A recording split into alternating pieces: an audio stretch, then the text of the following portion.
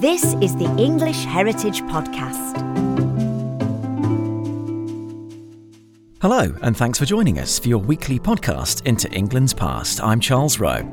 Now, this week our journey back in time begins in Spain, as we look at the eventful but largely untold story of Eleanor of Castile.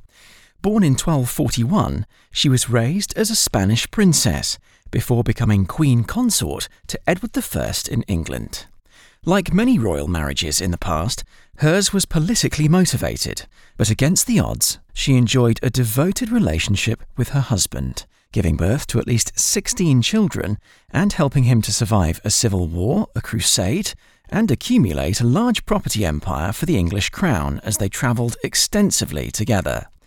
Today, Eleanor's legacy can be traced across a number of English heritage sites that featured in her life, while her cultural influence in architecture, design and even gardening still survives to this day.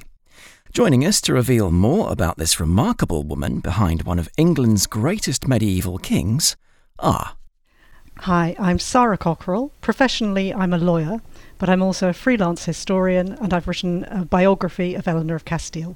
Welcome to the podcast, and we have another guest. Hello, I'm Nick Holder. I'm a senior properties historian at English Heritage. Sarah, can I start with you first? Let's turn the clock back to 1241 when Eleanor was born in Spain. Can you tell us who her parents were and why they were important? So her father was Ferdinand, King of Castile and Leon, and he was a great king. He later became a saint, and he was responsible for making Castile into one of the foremost countries in Europe at the time. Her mother was Ferdinand's second wife, Jeanne, the Countess of Ponthieu. Ponthieu is a little county just over the Channel, very close to Calais. It was therefore highly strategic, which was what made her very important. And she had been lined up to marry Henry III of England.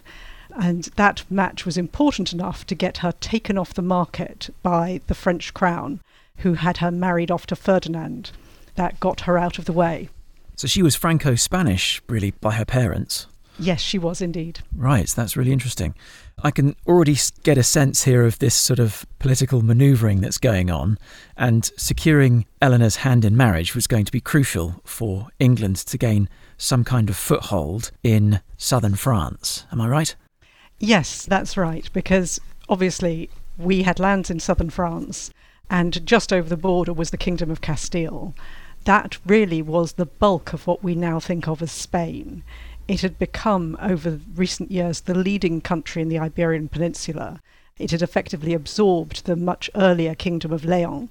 There was a Kingdom of Aragon, but it was much smaller. So it had huge influence in the Iberian Peninsula and then across towards our southwestern French lands. Was it quite a large area then? Is it mostly, would we describe it as mostly northern Spain? Yes, it was based in northern Spain. It was pushing down towards the south because, of course, nearly all of Spain had been taken over by Islamic invaders, and the great mission of the Christian kingdoms which remained was to try and increase land, push southward and push the Islamic invaders off the peninsula. We've talked about how important then Castile was as a kingdom. How influential was it, though? It was certainly highly influential on the other kingdoms of the Iberian Peninsula. It was very influential in promoting the papacy's interest in crusade, because they saw what was being done in Castile as a form of crusade. And it also was a mechanism, a vector for cultural influences, which it saw a lot of from Africa and elsewhere in southern Europe, which then fed through into our southern French lands and on upwards into northern Europe. So it sounds like a bit of a sort of a pinch point, really, between two competing cultures. Very much so. Not just two competing cultures. They had obviously a lot of Islamic influence. It was also a place where they had a very vibrant Jewish community. So they had something called convivencia, which was the three cultures living sort of in harmony. Obviously, at that time, it was It was the status quo, and I suppose you just get on with it. Let's talk about Eleanor's father then. He's the King of Castile. He's involved in both domestic and international politics. Can you tell us about some of his exploits? Yes, well, he was a very active ruler. He became a saint not because he was very religious, which he was, but because he was a very famous warrior. His focus was on the Reconquista, reconquering as much of Spain as he could. During the course of his rule, he basically knocked most of the Islamic lands off and ended up with just a very small emirate of Granada clinging on at the bottom of the peninsula. He reconquered Cordoba, he reconquered Seville, and a variety of other places. So he was a great warrior. He was also a great promoter of the church. He supported the mendicant orders. He supported learning, Dominicans who were very keen on learning. He supported the University of Salamanca. He was a writer. He wasn't hugely involved directly in international politics, save by example. So his example as a crusader was one which made him famed internationally. He was remarked on as a paradigm of an excellent king by English chroniclers, and he was so well thought of that he was even permitted to marry as his first wife a German princess who was a descendant of Charlemagne. And in this period, you don't really get much more proper and prestigious than that. Yes, and it's worth saying that Charlemagne is of the Holy Roman Empire. Yes. So very powerful in Europe indeed. Absolutely. Yes, because I remember seeing a map at Deal Castle where this was explained to me, and the Holy Roman Empire obviously spread over quite a large area of Europe and was the dominant force, certainly in later centuries as well. So we've covered how the King of Castile was a great warrior, also very educated, domestic and internationally active politically. Did Eleanor take after her father in terms of education as well? So I should be absolutely clear about this. We don't have a direct account of her education, but I think we can be as close as possible to 100% sure that she was extremely well educated. Because we do have a written account of how her family said princesses should be educated, and what they said was they should be educated exactly the same as princes. And we do know how her brothers were educated, and the answer to that one is phenomenally well. Her eldest brother was known as Alfonso the Wise because he was so very learned and such a promoter of education. Others of her brothers studied at the University of Paris and became authors. And then we know that Eleanor herself had a huge love of books. She had one of the only publishing houses, effectively a scriptorium, in Northern Europe. And we know that she read not just fiction and light reading and popular history. She read and disputed on theology. So she was highly, highly educated. Was she a linguist as well? Yes, obviously, again, we don't know that much about what languages she spoke. She would have spoken and written Latin. She was taught how to write. She would obviously have known French. She would have known Castilian. It's likely that she knew the local dialect of her county, Ponthieu. Question mark whether she ever learnt English. Well, you'd think that when she goes there eventually that she would pick up the language. Let's bring Nick in now. Nick, how did this Spanish princess, incredibly educated, with a very strong father, come to marry an English prince? Well, I think we can safely say that it wasn't initially down to love. They didn't sort of meet in some medieval entertainment or banqueting suite. This was a match of politics and negotiation and diplomacy. I suppose like so much of the way the aristocracies of Europe worked, marriages are important bargaining counters to achieve peace, to avert war, to solve diplomatic crises. And did she do all of those things, would you say? Well, I think the marriage worked pretty well for all concerned. We've heard about the English territories in the southwest of France, what we'd now call Bordeaux and the surrounding area. Another word is Gascony or Aquitaine. And this was an important territory. It's in the modern country of France, but historically, certainly in the 13th century, it's part of the great English Empire. Now, unfortunately, by the 13th century, unfortunately for England, this great Anglo-French empire wasn't quite as large as it had once been. King John had lost quite a lot of it. So Gascony, the southwest of France, was the last big remaining chunk of England's territorial possessions. So Henry III has this important bit of France left in the English kingdom. Unfortunately, it's hard to manage. There's lots of local disputes and local tensions. Into this difficult mixture comes Alfonso as King of Castile, and he is naturally interested in this neighbouring country to the north, Gascony. So he starts to get involved in a rebellion against the English. Now, Henry III quickly realises that it's probably going to be easier to come to a diplomatic solution than launch a major and rather expensive invasion. So he quite cannily arranges a diplomatic deal where Edward, his eldest son, is going to marry Alfonso's sister. In fact, I think it's his half-sister, Eleanor. And this is quite favourable to the English. We, if you like, get a pretty good deal sorting out the diplomatic situation in Gascony. We also get a useful ally, as we've heard, an important ally, the sister of this famous crusading conquistador. And we have a useful ally just in case things turn badly in France. Okay. Same might apply to Alfonso getting an English ally. So all in all, I think Henry III comes out of it quite well with this diplomatic marriage between Edward and Eleanor. When would discussions have begun around all this? Well, the marriage is happening in 1254. The discussions are happening earlier that year as rebellion and difficult political situations are kicking off in Gascony. So it's not something that's been planned for 10 years, as sometimes aristocratic marriages can be. And did the marriage also happen in that same year, 1254? Edward arrives in Castile, in Burgos, in probably, I think, October 1254, and they're married soon afterwards. Edward also has the honour of being knighted, symbolically knighted by this great crusader warrior king Alfonso. It's all working itself out quite well at this stage, I suppose. Edward, as you say, was 15. How old was Eleanor?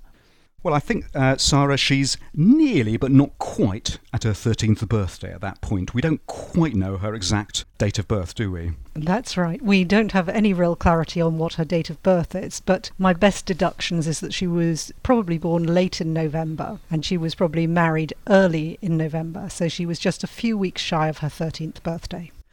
I want to get a sense now of how well they were received in Gascony as they were sort of ruling over that area, and how well the marriage was received back in England. Is there any account of this? I can't think of a direct account of the marriage. The coronation later becomes important, but one thing we might think about is that if an English king or an English prince marries a foreign princess, that's good because it establishes alliances, you're banking sort of diplomatic chips for the future. It doesn't always go down so well back home. Yeah. So in the mid-13th century we have an English king, Henry III, but he has some pretty unpopular half-brothers he's brought over from France, the so-called Lusignan clan. We've got this French Queen Eleanor of Provence, who has some of her family over from Savoy, the so-called Savoyard clan. So lots of commentators in that rather unfortunate English tradition are just not very keen on the influence that these foreigners have on the English crown. Yes, commentators like the grumpy monk Matthew Paris is not very impressed. No, if I can just break in, the sense one gets is that there was certainly a preparedness to be hostile to the marriage within England because of the existing foreigners who were seen to be there. It's very interesting in Gascony, which had been through a very difficult political time and had suffered under the hand of Montfort, that it seems to go into really quite a peaceful phase, relatively speaking, when Edward and Eleanor are there. Almost as if the local population actually appreciates getting a bit of direct attention from the royal family and also seeing the direct link with Castile. Very interesting. Just thinking maybe that's something to praise Edward and Eleanor at this point in the 1250s, the mid-1250s, that Simon de Montfort had actually been in charge in Gascony, and his rather aggressive, confident personality hadn't really done much good in the region. So as Sarah says, to have someone who's interested there on the ground trying to do what's right, maybe it's quite good for the province. It's certainly a good experience for Edward and Eleanor, I think. Yes. Yes. The move from the iron fist in the iron glove to the iron fist in the velvet glove. It sounds very much like the male-female combination was able to sort of placate and improve relations with the locals there. Yes, and of course, as soon as Edward and Eleanor got married and moved to Gascony, they were starting their family. Yes. Even though they were so young. Yes, well, let's get into that. So they start their family in Gascony, so abroad, as it were. Yes, well, unsuccessfully. It appears that Eleanor lost a child almost full term within that first year of their marriage. And judging by the dates, she must have fallen pregnant almost on the wedding night, certainly very, very soon after the wedding. And the baby, who never had a name, is known as Anonyma. Eleanor gave gifts in memory of that child in Bordeaux Cathedral many years afterwards. So effectively we know that they were there living as man and wife, and that they would have been seen as a couple starting their family while they were learning the ropes as rulers. That's something that I think even in our modern times we associate with, don't we, with the Duchess of Cambridge or the Duchess of Sussex having children. Normal people really relate to other people having families, don't they? And I think that's something that appeals to the subjects, doesn't it? Well, I always think there's actually quite an interesting parallel between this year that Edward and Eleanor spent in Gascony and both the year that the Queen and the Duke of Edinburgh spent just after they were married abroad with him on duty, and then the year that the Duke and Duchess of Cambridge spent on Anglesey shortly after their marriage. Yes. A little bit of time in a different part of the realm to establish themselves in their marriage and establish their profile outside of the main area of rule. Yes. Quite handy also to run away slightly from your unsuccessful parents, the kings and queen consorts. Yes. Maybe that's part of the recipe for success as well. Yes, a bit of a factory reset on the sort of reputational side of things. When do they come to England as a couple? At what age are they? So it's just that year later, more or less exactly a year after they got married, they're summoned back. In fact, Eleanor is summoned back to England. Edward is told he's supposed to go off to Ireland, but he flatly refuses. So she comes by herself to England, and Edward follows a couple of months later. So this is 1255? Yes. And are they still trying to have children at this point as well? Well, we don't know. What we know about their children is that Eleanor definitely has children from the early 1260s. And she continues to have children all the way through till 1284. So we can trace her childbearing years as being maybe sort of 32 years. But those very early years after their marriage, we don't know whether she had more unsuccessful pregnancies. It may be that for a couple of years, because she was so young, they took some steps to avoid pregnancy until she was a bit older and better able to stand the rigours of a pregnancy. But by the early 1260s, we know that she is having children, sadly, most of whom die. How many does she have in total? Well, again, because we don't have records of all the ones who die, we don't know the exact figure, at least 16, of whom you end up with only one boy, that's the future Edward II, and 4 girls surviving her. How does she split her time then between her private and public roles as both wife and queen and mother? It appears that there was relatively little private time. I think it's fair to say, and I think Nick will agree with me, that Henry III left quite a tangled web to straighten out, and that Edward and Eleanor did things rather differently from Henry and Eleanor of Provence. So Henry III and Eleanor of Provence often stayed at Windsor without Henry and with her children. She was very children-focused, and she maintained private time. Eleanor of Aquitaine, even, she ran a separate court, mostly away from Henry II, and she was with her children nearly all the time. Again, a lot of private time. The distinction with Eleanor of Castile is she is always with Edward. She takes her business with her. The role that she identifies with most strongly at the time seems to be her business, not with her domestic side.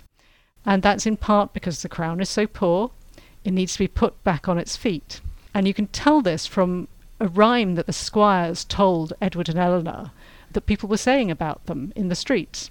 And it goes like this: "The king would like to get our gold, the queen our manners fair to hold." So she is very much queen first in her role as a property developer, essentially, which she's agreed with Edward. And her domestic role, important, yes, she continues to bear children, but in terms of being mother, the domestic role had to come to her. The younger children spend time at court on the major festivals. The older children, from 7 upwards, spend much more time at court over the year, travel with the court. There was no money, effectively, to fund a queen as well as a dowager queen. Of course, Eleanor of Provence had her dower assignment with lots of properties, and there was then a real shortage to fund what Eleanor needed to do as queen. There was also a real shortage to fund what Edward needed to do as king. So it was important for both of them to make money. For Eleanor, it is for the family that she marries into. She effectively makes the future queens of England solvent by the work that she does. We talked just earlier about how she was very devoted to Edward, travelled around with him a lot. I understand as well, including on a crusade to the Holy Land. Isn't there an episode as well where he gets injured and she helps nurse him? Is that right? You're half right. He gets injured. There is an assassination attempt on him, which in fact does give you some evidence that he was doing something right. He had done enough to annoy the local powers that be, and an assassin was sent with probably a poisoned dagger. He was very unwell. He had to have an operation to cut out the flesh where it had been poisoned. But the story that Eleanor sucked the poison from the wound and saved his life, which has been immortalised in plays, paintings, all sorts of stories over the years, is complete rubbish, I'm afraid. We want it to be true, Everybody wants it to be true, but it's not. It's first suggested considerably after the event by a chronicler from the Iberian Peninsula who obviously wants to boost Eleanor's profile, but there is no contemporaneous account suggests she did anything other than get very upset and have to be taken from the room. It does sound very implausible that someone would even survive having sucked poison from a wound anyway. So, there's the problem in that story anyway. So they leave the Holy Land. Where else do they travel together? Well, they travel more or less constantly throughout their marriage. I've mentioned Eleanor's business being essentially to buy and run properties. And as part of that, they travelled widely within England to see her properties and properties she was planning to buy. And if you follow Edward I's itinerary and you cross-check it with Eleanor's properties, you can see how much they do that. They travelled to Scotland when they were first married to see his sister and brother-in-law. They travelled to Wales twice, to France to visit Eleanor's family, and also to France for diplomatic purposes, both to see the King of France and also to conduct negotiations quite late on in Eleanor's life. They stayed in the south of France, and Edward at least went over into Aragon to discuss the marriage of their daughter and a possible peace treaty. How much travelling do they do sort of throughout their lives? Is it consistent all the way through? And do they have a base in England? They don't have a single main base at all. As I said, with Eleanor's business, she needed to go and see all of the properties she was acquiring. She needed to see how they were running. Edward also, after a period where there had been civil war, needed to be seen, needed people to see him doing kingly things and being interested. And so they travelled almost constantly throughout the country. And so they have no one main base. They have a number of Edward's quasi-military bases, you might say. So places like the Tower, Northampton Castle, the beautiful, big, aggressive castles he builds in Wales. Then they have domestic bases. Geddington, where one of the crosses is one of them. It's one of their favourite hunting venues. They have another favourite hunting venue at a place called Quennington. Leeds Castle, which is one of the places that Eleanor acquires. They have King's Langley, and Eleanor also has a property on the Isle of Wight they visit quite often. But then they travel to all sorts of other places as well, non-stop. Very spoilt for choice in terms of places to go and stay. Yes. And, acquire more property and do deals and what have you. We've talked about, obviously, her interest acquiring property, and I suspect she probably has some sort of interest in architecture as well. Does she have any other interests away from those things?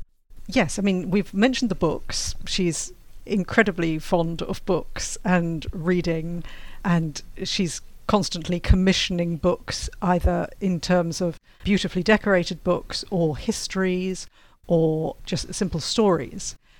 But her business, it's not just on the money side. It is, I think, a passionate love for England as it develops.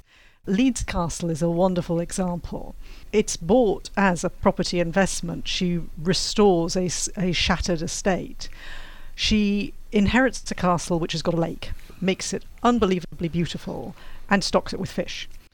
She improves the castle so that the castle appears to float in the middle of the lake. She installs probably the first bathroom with running water ever seen in England. She installs a beautiful, beautiful garden. Wow. Gardens are one of her great interests. Even if she's only staying somewhere for one night, you find that the gardens are put in order. She has lilies planted in the garden at the Tower of London. She has pear trees, she has apple trees, she has herb gardens. There's the recreational side. She and Edward develop the Royal Mews. She gets a beautiful fountain installed there. They spend quite a lot of time developing their stables and so forth. So she's not short of interests, Eleanor. Nick, you know a bit more about the English heritage sites which would have reflected some of these interests. Which ones were most noteworthy in her life? There's maybe not dozens of English heritage sites, but lots of English heritage castles. Orford, Framlingham in Suffolk, Dover Castle, the first bit of England that Eleanor sees probably arriving in England. English heritage, we manage the ruins of Ludgershall Castle in Wiltshire, rather attractive, and moving further north, Carlisle and Richmond as well. So this partly reflects the history of English heritage now, that we manage and look after on behalf of the nation a lot of castles. But in addition to the castles we look after that are connected with Eleanor and Edward, there's a number of religious houses, monasteries. Thetford Priory in Norfolk, Hales Abbey as well, Canterbury. These are all religious houses where the couple would have stayed. Remember that these monasteries, in addition to being places of professional prayer for monks and sometimes nuns, monasteries are also centres of great hospitality, not for the likes of you and me, but certainly for the likes of the King and Queen. And wealthy monasteries such as Thetford and Hales would have accommodation suites, guest halls, guest wings. So Eleanor just by... Eleanor did quite a lot of business with the religious houses in terms of property dealings, not always entirely good-natured. And she'll obviously forever be connected with Harby as well, in modern-day Nottinghamshire, where she died. But how did she die, and what were the circumstances in England at that time? The places that the couple visited that summer, we're looking back again to a tour of Eleanor's properties on the whole. They'd been away for a few years in France, doing this diplomatic affair down towards Aragon. All of Eleanor's properties had been remotely managed. She needed to check what was going on. By this stage, she had been ill since about 1286. You first see the signs of medicine being bought for her. By the summer of 1290, she's dying. She'd spoken to the artist who would do the tomb, married off all her daughters and as many of her female dependents as she could. She was hoping to get her son married off to the heiress to Scotland. What was wrong with her and what she ultimately died of, we don't know. One theory is malarial illness, because there's a mention of a fever with essentially a malarial pattern. Her father died of congestive heart failure. She may have been prone to that as well. We simply don't know. We do know that she was extremely unwell. They had been travelling much more slowly than they had habitually done. Again and again through their marriage, they had gone Northampton, Giddington in one day with no problems. This summer they needed a stop in between Northampton and Giddington, which is not a long way. And it may well have been in part for this reason, as well as the waiting on the Maid of Norway, that they had Parliament at Clipstone that year. And after that had been finished, her family had come to visit her there. They were heading for Lincoln, which was a favourite place of theirs, and she was just too ill to make it. She ends up at Harby because she couldn't make the last, I think it's 6 miles from Harby to Lincoln, and they had to take refuge in the house of a stranger, and she never left it, or never left it alive anyway. Goodness. What happened next? Can you describe the arrangements for a funeral? Because obviously they're quite far away from the southeast and the seat of power. Well, they've got to get back to London. Edward and his now deceased queen have to get back to London, actually more specifically to Westminster Abbey. Remember that Edward's father, Henry III, has completely revamped this great monastic church, and it's going to be the royal mausoleum. They're going to do an elaborate double or even triple burial. It turns into a triple burial. And the body of Eleanor is taken to Lincoln, probably in the Blackfriars, one of the religious houses or monastery in Lincoln. The corpse is embalmed, the entrails and internal organs are removed, and those organs are buried at Lincoln Cathedral. Just to recap, she's died probably on the evening of, or the night of Tuesday, the 28th of November. This is 1290. So several days have passed. It's probably on the Sunday, 3rd of December, that this first of 3 burials takes place. The heart has been cut out and is sort of physically separated, probably placed in a jar, and so the corpse and the heart in a jar can then travel in a long funeral cortege from Lincoln all the way down to London and then on to Westminster Abbey just outside London. As we've heard, she's a well-travelled woman in life, but she's a very well-travelled woman in death. And so over the next 20 or so days after her death, her body travels to 16 or 17 locations. And these gradually become the subject of a great sort of commemorative memorial scheme involving Eleanor crosses at 12 locations, but also including 3 tombs for her 3 burials and many other forms of commemoration. Can you describe the second stop-off and what was buried or deposited at that point? So her main burial is at Westminster Abbey. They've now gone back to the Blackfriars in the city of London. Very important, large, wealthy religious house. This is where her heart is going to be buried. And Eleanor's heart thus rejoins her son's heart, her little son Alphonse or Alfonso, who was going to be King of England but had already died aged 10. So there's a poignancy that Eleanor's heart rejoins that of her own son in the final stage of this triple burial. I understand from this 21-day procession that there were a number of crosses which were erected after Eleanor's death to memorialise her. Can you tell us roughly where they are? Edward decides, and this is quite an extraordinary plan, Edward decides to commemorate the places where the funeral procession stopped off. In fact, there's probably about, it slightly depends how you count, but there's about 16 stops between Harby in Nottinghamshire and Westminster Abbey in London, and 12 of these end up with these memorial crosses. He takes the idea probably from the crosses to commemorate King Louis IX, the French king who dies on the 8th Crusade. So it's not a completely original idea, but it is pretty unique in England. And the funeral crosses seem to represent the places where Eleanor's body, where the corpse rested overnight. The first of these crosses is in Lincoln. Remember, she's also got a tomb in Lincoln Cathedral. She has a cross there, a little fragment of it survives today. You can go and visit that in Lincoln Castle. And the crosses chart the funeral procession's journey south. We can move 25 miles further south to Grantham, and we go on to Stamford. We then arrive at Geddington, where the funeral party stopped. Remember, that's the hunting lodge where they spent happy hunting holidays while they were alive.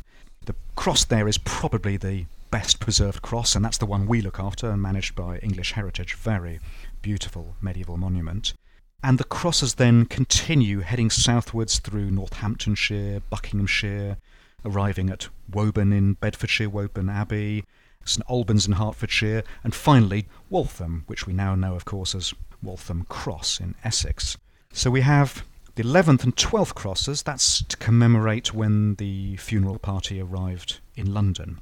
And the 11th cross is set up on Cheapside. That's the busiest street in medieval London. It's the main sort of east-west shopping street that runs across the heart of the City of London. And there's a tall, elegant and rather expensive cross there. Probably the most beautiful, the tallest, the grandest cross of all is at Charing. Now, Charing, we now know it as Charing Cross, named after, of course, the cross there. But Charing, in the late 13th century, is a small little hamlet or village on the outside of London, sort of in between the city of Westminster and the city of London. You've got these sort of double cities with a little gap in between, and that's Charing. The cross at Charing probably commemorates where Edward spent the night before the second and principal funeral at Westminster Abbey on the Sunday. And this was the greatest of all 12 crosses. Sadly, it doesn't survive today. If you want to visit one of these beautiful crosses today, Geddington is probably your best destination. But the Northampton Cross at Hardingston is also a very beautiful monument. What did happen to the ones that didn't survive? Were they just destroyed or broken up, or...? Well, the crosses, as you know, we have a pretty eventful Protestant revolution in the 16th century. And actually, this series of 12 crosses largely survive that Protestant revolution because they're not religious statues. The damage really seems to occur about 100 years later in the 1640s, the English or the British Civil Wars, because by then, of course, these Eleanor crosses are sort of doubly dubious. They both commemorate a royal family, which wasn't particularly popular in the Civil War of the 1640s, and they're also, of course, tinged with traditional English medieval Catholicism, prayers for the soul, what a 17th century radical Protestant would have called Papish superstition. So Right. Most of the crosses get pulled down in the mid-17th century. I'm guessing that all of these would have been some undertaking to construct. Stonemasons would have been involved, and it would have taken a while to do after she was eventually laid to rest in Westminster Abbey. So how long would it have taken to erect all these? This is a pretty major building project, and Edward invested quite a lot of money. Admittedly, some of that money is coming from the continuing proceeds from his late wife Eleanor's estate, so there's some good, sensible accounting going on, but some of the finest masons in the land are employed. Remember, they're also having to make 3 separate tombs, so they've got to make 12 great stone monumental tower crosses and 3 great tombs for the 3 burial sites. So the masons and the goldsmiths are pretty busy at this time. Most of these monuments seem to go up in the first 5 or 6 years after Eleanor's death, so most of them seem to be complete by the mid-1290s, within about 5 years. And I think they're also a hallmark of his mourning, the fact that he was obviously completely bereft. Sarah, how did ordinary people react, though? We don't know a huge amount. It's certainly not a great outpouring of grief like there was for Elizabeth of York, which was a sense of mourning, which was very much like that which we all remember for Diana, Princess of Wales. But it does seem that Eleanor was mourned from what we know. Firstly, from the plans for the procession, taking her back in this open way along major routes suggests that people would want to turn out to pay their respects. Putting up crosses scattered across the country, you don't do that if somebody is unpopular. And a number of the places where they visit for the funeral procession are in fact within or very close to Eleanor's lands, where she would have been popular as somebody who ran property well, which makes people more prosperous generally. We know she wasn't unpopular with common folk because when she was alive, there are stories of ordinary ladies bringing her gifts, things like bread and fruit that they have made.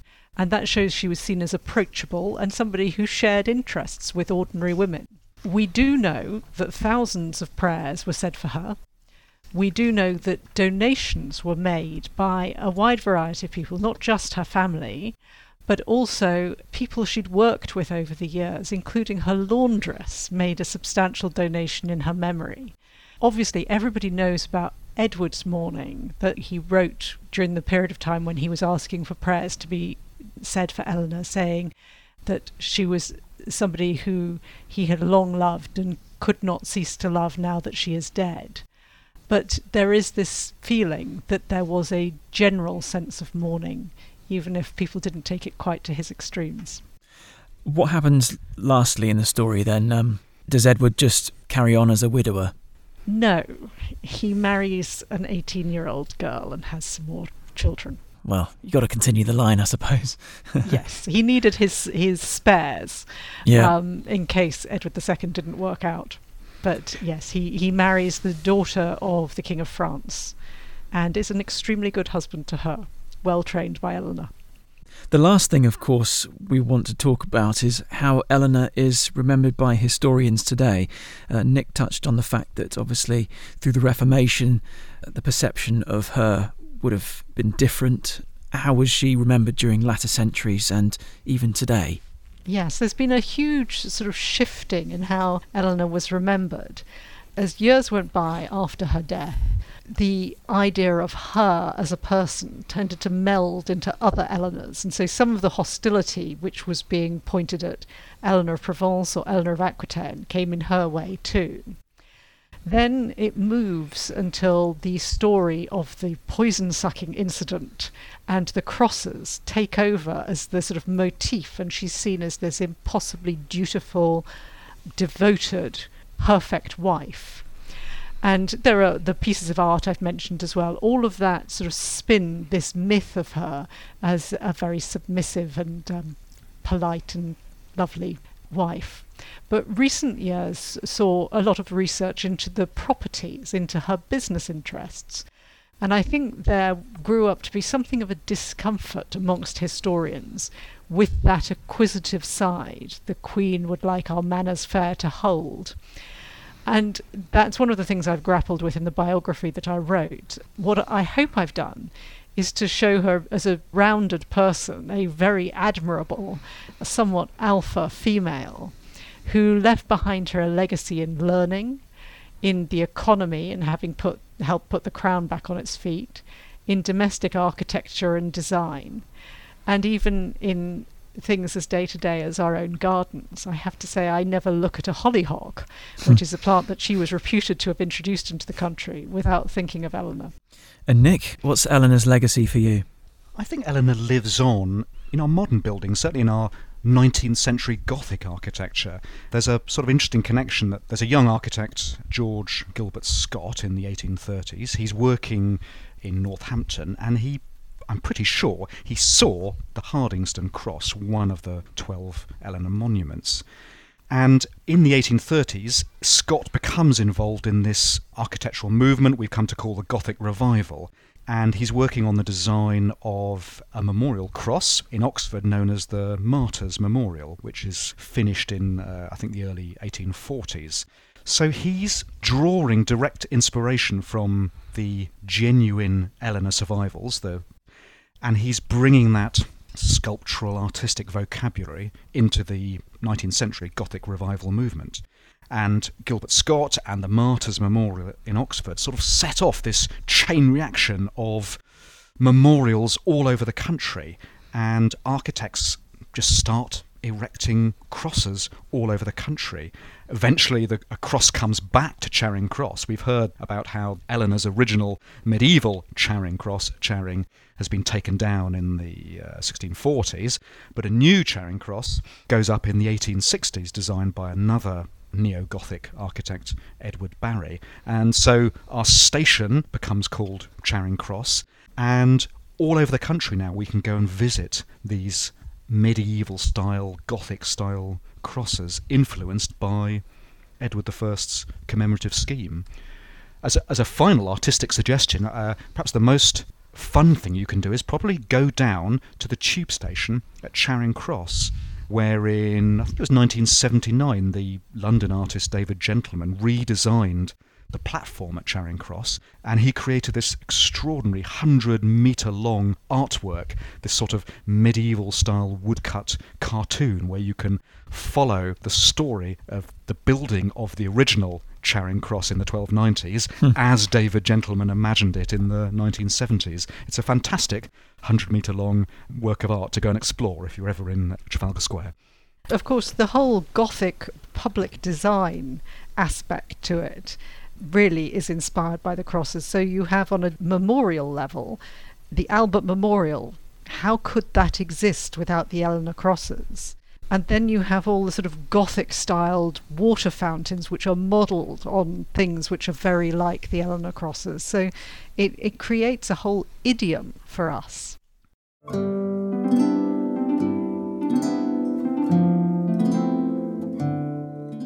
You've been listening to the English Heritage Podcast. Next week, we're meeting fine art conservator Rachel Turnbull to discover what goes into restoring a painting and what you can do to look after yours. Try not to hang your painting where direct sunlight can fall on it, because then you won't get any fading or changes to the colour of the painting. Thanks for listening. See you next time.